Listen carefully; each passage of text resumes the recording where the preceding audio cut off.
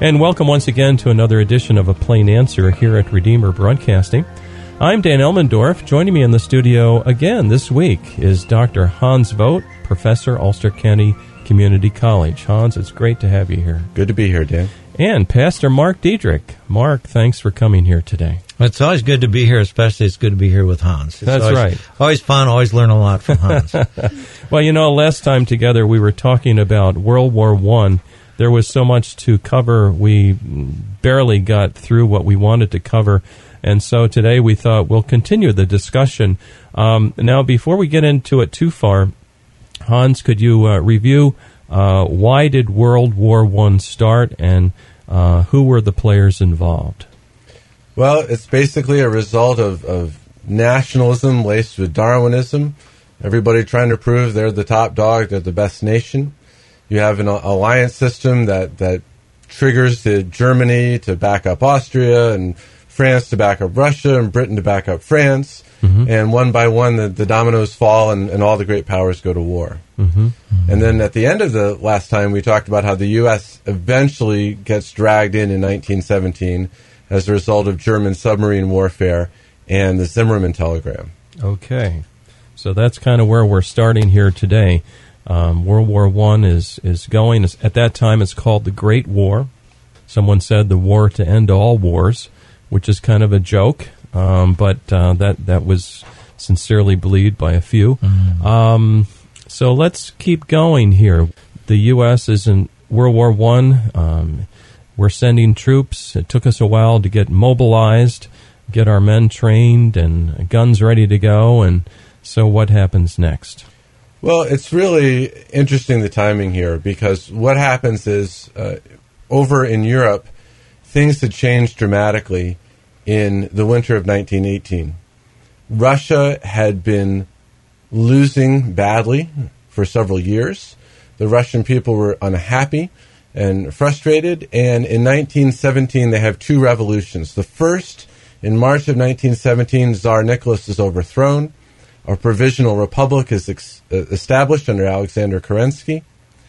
Had Kerensky gotten Russia out of the war at that point, Russia might have developed as a constitutional democracy. Wow. And the next 100 years of history would have been very, very different. I'll bet, yeah. But Kerensky felt honor-bound, and the British and French secretly promised him anything and everything to keep Russia in the war. Mm. So 6 months later, there's a second revolution in early November or late October by the Russian calendar. And that's when Lenin and the Bolsheviks, the Russian communists, seized power. Yes. And, of course, that communist revolution in Russia is going to dramatically shape world history. Oh, yes. Oh, yes. But in the short term, what it does is the communists want no part of this fight. As far as Lenin and the communists were concerned, this was the death throes of capitalism. Mm-hmm. And so in January 1918, he takes Russia out. They sign a peace treaty with Germany, the Treaty of Brest-Litovsk. Oh. And what that allows Germany to do is take all the troops from the Eastern Front, move them over to the Western Front in the spring of 1918, and launch the final offensive. Mm. Now they have a numeric advantage. Now they're going to smash through the lines and capture Paris and win the war. Oh. And that's the point at which Pershing's 2 million plus Americans show up just in the nick of time from the Allied perspective. Oh, right. And Mark, facts on the ground, how did our troops get there? How did they physically get there? Well, our troops had to be shipped over there by ships. There's no aviation. The Lindbergh's flight would not occur for another 10 years. Then, of course, it was only Lindbergh flying himself over. And, in fact, intercontinental flight, although it did take place in World War II and the ferrying of some of our planes over there, it really didn't take place until after World War II. Okay. I mean, Pan Am was doing it with their flying boats, but... it's interesting to think about it, that so much has developed from that time until now. I mean, nowadays kids have their cell phones. You would never even think of that back then. Yeah. I mean, the first transcontinental telephone call, I think, was like 1926. So much has developed. let's keep going now. U.S. gets involved in this war. Germany looks like they take their troops from the Eastern Front, send them over to the Western. U.S. comes in the nick of time. What happens next? Well, it's in some ways a replay of the first year of the war. Initially, the Germans do break through the center of the line. They push again towards the Marne River. They get to about within 20 miles of Paris. And once again, they're stopped at what's called the Second Battle of the Marne. And then, beginning in August, the French and British and American forces begin counteroffensives all along the Western Front. Most of the American troops are fighting the Meuse-Argonne sector, and that's where the bulk of the American Expeditionary Force will fight. There are other units integrated with French troops, in particular many of the African-American regiments, because of segregation, and the French weren't concerned about that, and so many of the African-American units, like the famous Harlem Regiment, actually fought with the French units in the French sector of the line. Yes. And acquitted themselves very well. Yeah. And then, of course, we had Sergeant York, who came in and captured a bunch of people, Germans. So how much longer do we have to go before this war will finally conclude? Well, by late October, the Germans have been pushed back into Belgium and towards the Rhine. And what's the year now? This is the fall of 1918. Still 1918, okay. The German government collapses. Kaiser Wilhelm abdicates. And the new provisional government begins peace negotiations. And finally, the armistice or ceasefire agreement is signed on November 11th, 1918 at 11 a.m. And, of course, as the famous saying goes, the 11th hour of the 11th day of the 11th month. Oh, that's, okay. All right. Which then becomes our holiday of Veterans Day. Oh, that's cool. Yeah, I like that. All right, so the war has now reached a concluding point, and we never have a war again. Right. Oops. So what happens with these various countries that had been involved in this grand conflict? What happens to Germany, for example? Well, we said that Woodrow Wilson finally decides to enter the war so that he can dictate the peace. Yeah. But, of course, he can't dictate the peace. Yeah. And so you have a peace conference in Paris starting in January of 1919. Woodrow Wilson personally attends, and he's the first president to go to Europe while in office. And he will, of course, be joined by most of the leaders of the countries involved. Nobody invites the communists from Russia, so they're excluded. But really, it's going to be Woodrow Wilson, David Lloyd George, who's the Prime Minister of Great Britain, and Georges Clemenceau, who's the Premier of France. They're really the big three, the three principal allies who are going to dominate the peace conference and the treaty that comes out of this, which is called the Treaty of Versailles. Oh, okay. Signed in the Hall of Mirrors in the Palace of Versailles in France. When I was a boy, I went to the public school system back then. I'd have to take these courses, and I didn't like school at all.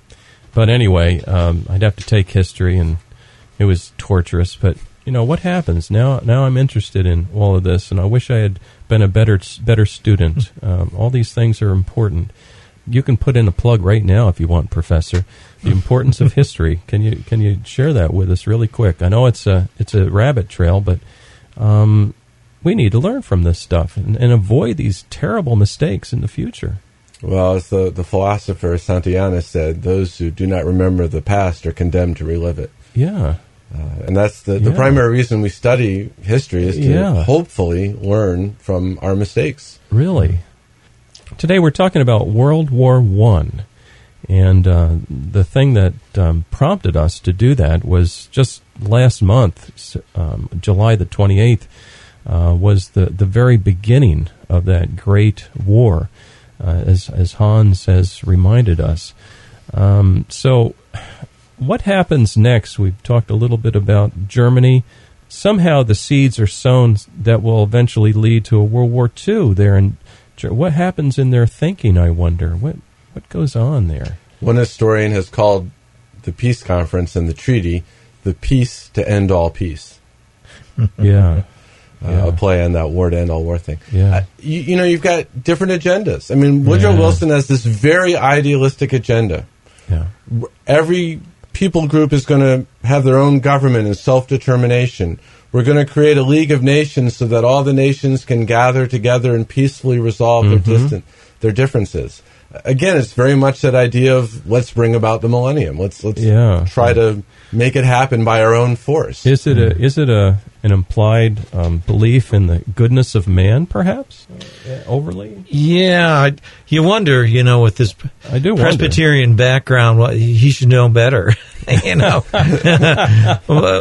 you see that, and he should have actually seen it right there. I mean, Clemenceau was out for revenge. Yes. There's clearly and of course France is right next to Germany, so he wants to make sure they're secure.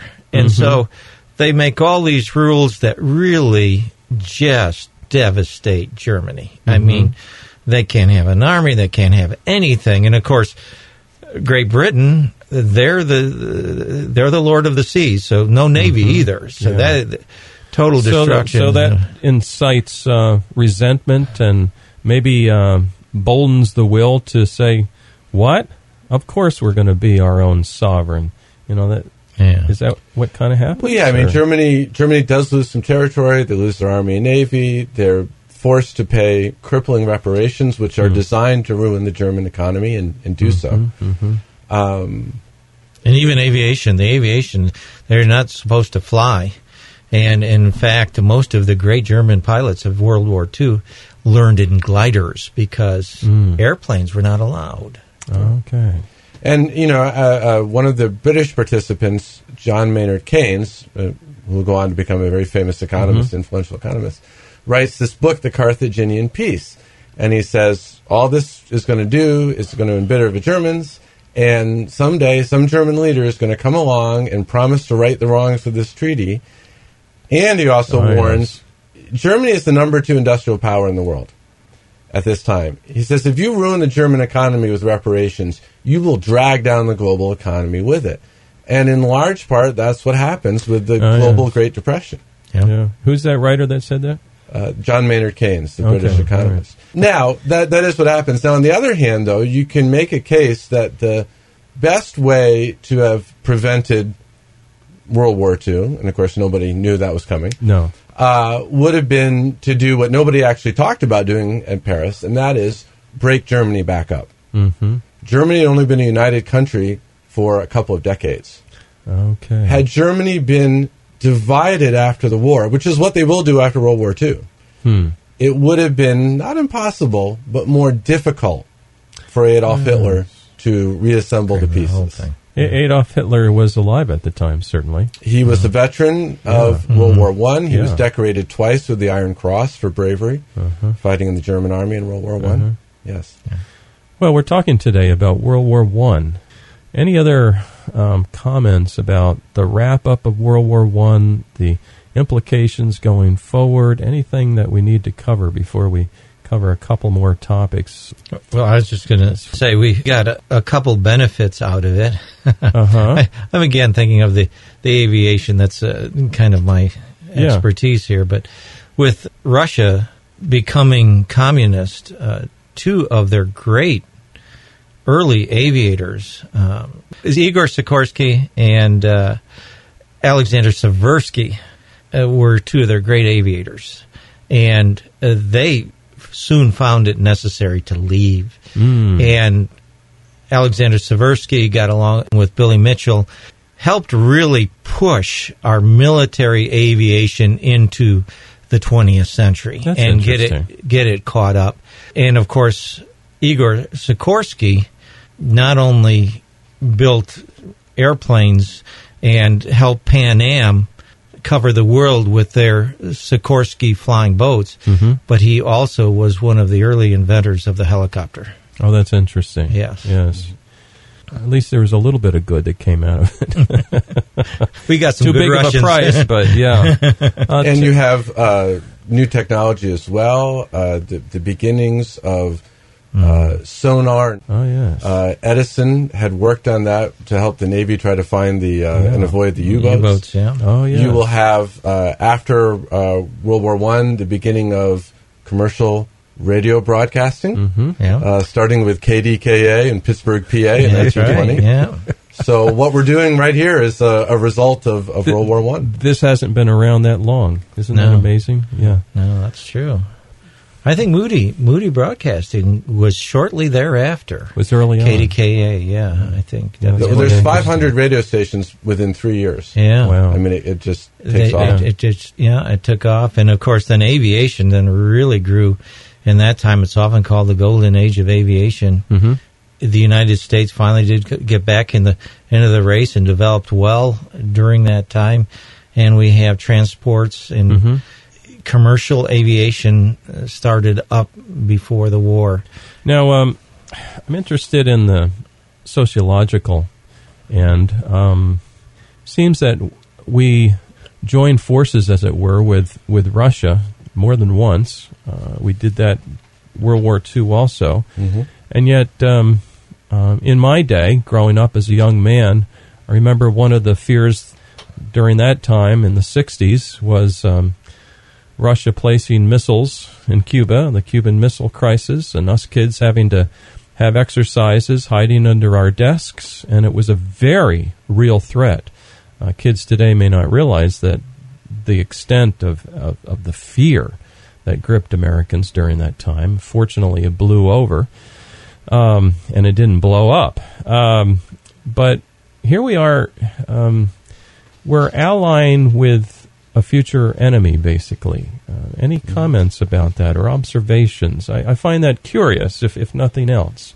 Well, very often your ally in one war is your enemy in the next, and vice versa. Yeah. I mean, we at the beginning of our nation, we fought 2 wars against Great Britain.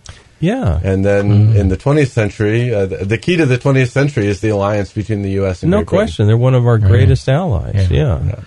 Interesting. Well, you had, in essence, great philosophic agreement with certain things. Great Britain had, for example, the Reformation had formed the ideals of Great Britain, and, of course, they were the same that formed us.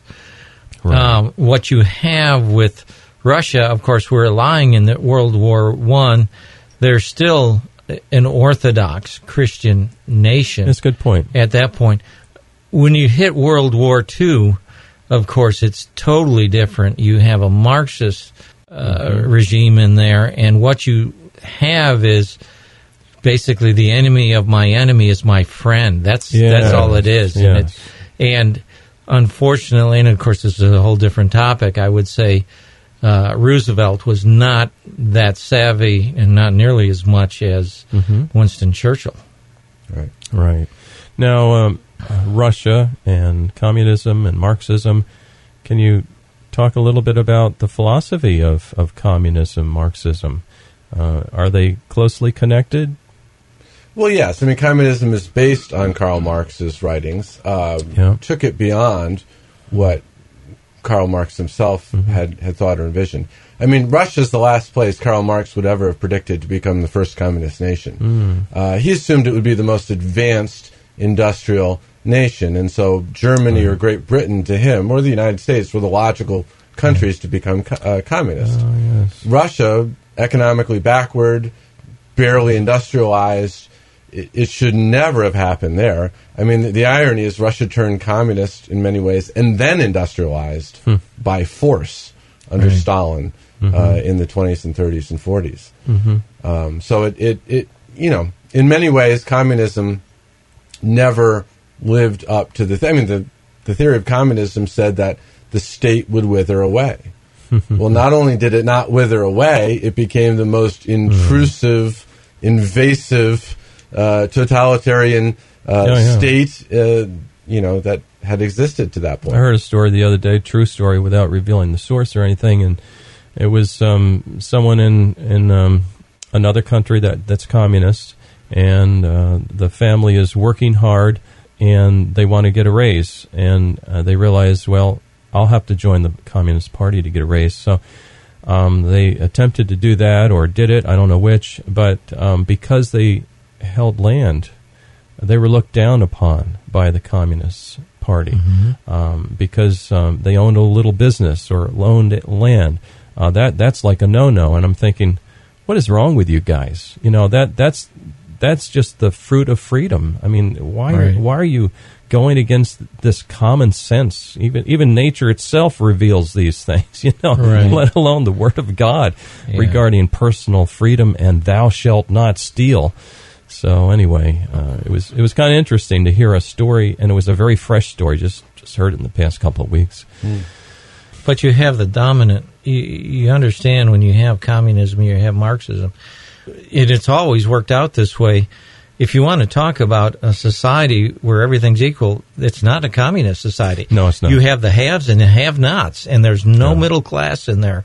Yeah. And that's the way it works, because the haves, it's almost a throwback to feudalism. The haves are the ones, we know what's right for you, we're going to tell you what's right for you, and you're going to produce and make this whole society work. And it's I'm just amazed sometimes. I know I'm getting very contemporary now in this discussion here. Yeah. The tendencies towards embracing communism in our own day. And I have never felt such in a long time, such a division between races, between classes of people as I do right now. Right. For whatever reason, and I think I know the reason, but I think it's tragic that people are using racism, people are using class warfare in order to promote their own political party. It's terrible. Yeah. It aggravates me. But one of the things that's at the core of communism, one of the things that's at the core of Marxism, is atheism. Well, there you go. Denial of God, and especially the Christian God who is, if you will. Yeah. And so what does God say in terms of race? We're all created with the imago Dei. Yeah. Is there any room for racism there? No. Not at all. Not at all.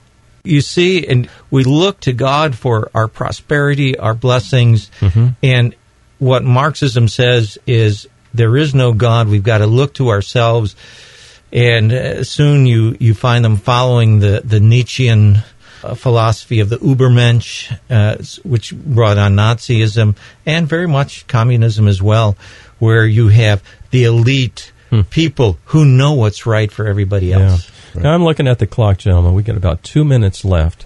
We got into this discussion today as a follow-up to the previous week, talking about World War I. We followed that all the way through and just basically touched the highlights. And World War I is completed. We talked a little bit about some of the mentality going forward towards World War II. Maybe some wrap-up thoughts. I don't know. How can we avoid future wars? I mean, that's a rough question to ask, maybe, but it does pop into my mind. Any guidelines how to avoid war? Well, there's, as I think Mark said last time, Jesus told us that there will be wars and rumors of wars. It's true. Yeah. I think we have to be on our guard to assume that wars will provide final solutions. Yes. That's what you really see in World War I. Well, if we can just win this war, that will solve all the world's problems. Well, no. When Jesus Christ returns and the new heaven and the new earth are unveiled, that will solve the world's problems. The ultimate. Nothing before that is going to do it. That's exactly right. And we see glimpses of his freedom and peace imperfectly implemented as people submit to his lordship, in this day. But again, it's always imperfect. Well, this is a plain answer. Today, my guest has been Dr. Hans Vogt and Pastor Mark Diedrich. I want to thank you, fellas, very much for a good discussion. If someone wants to ask either of you a question, should we just use the email address here at the station? Okay, and that is ministry@redeemerbroadcasting.org. And, of course, if you want to take a good history course, look up Hans Vogt at Ulster County Community College and take a history course. You'll have a blast. Okay, Mark, thanks for joining us also. Yes. And Any other final comments before we close? We trust in the Lord, and that's what we do. We follow God regardless of where we're at, and He is the one who breaks the bow. Amen. And ends wars. And so we follow Him always, and that's where we get our marching orders. Well put. For Redeemer Broadcasting, I'm Dan Elmendorf. Please join us again next week at the same time for another edition of A Plain Answer.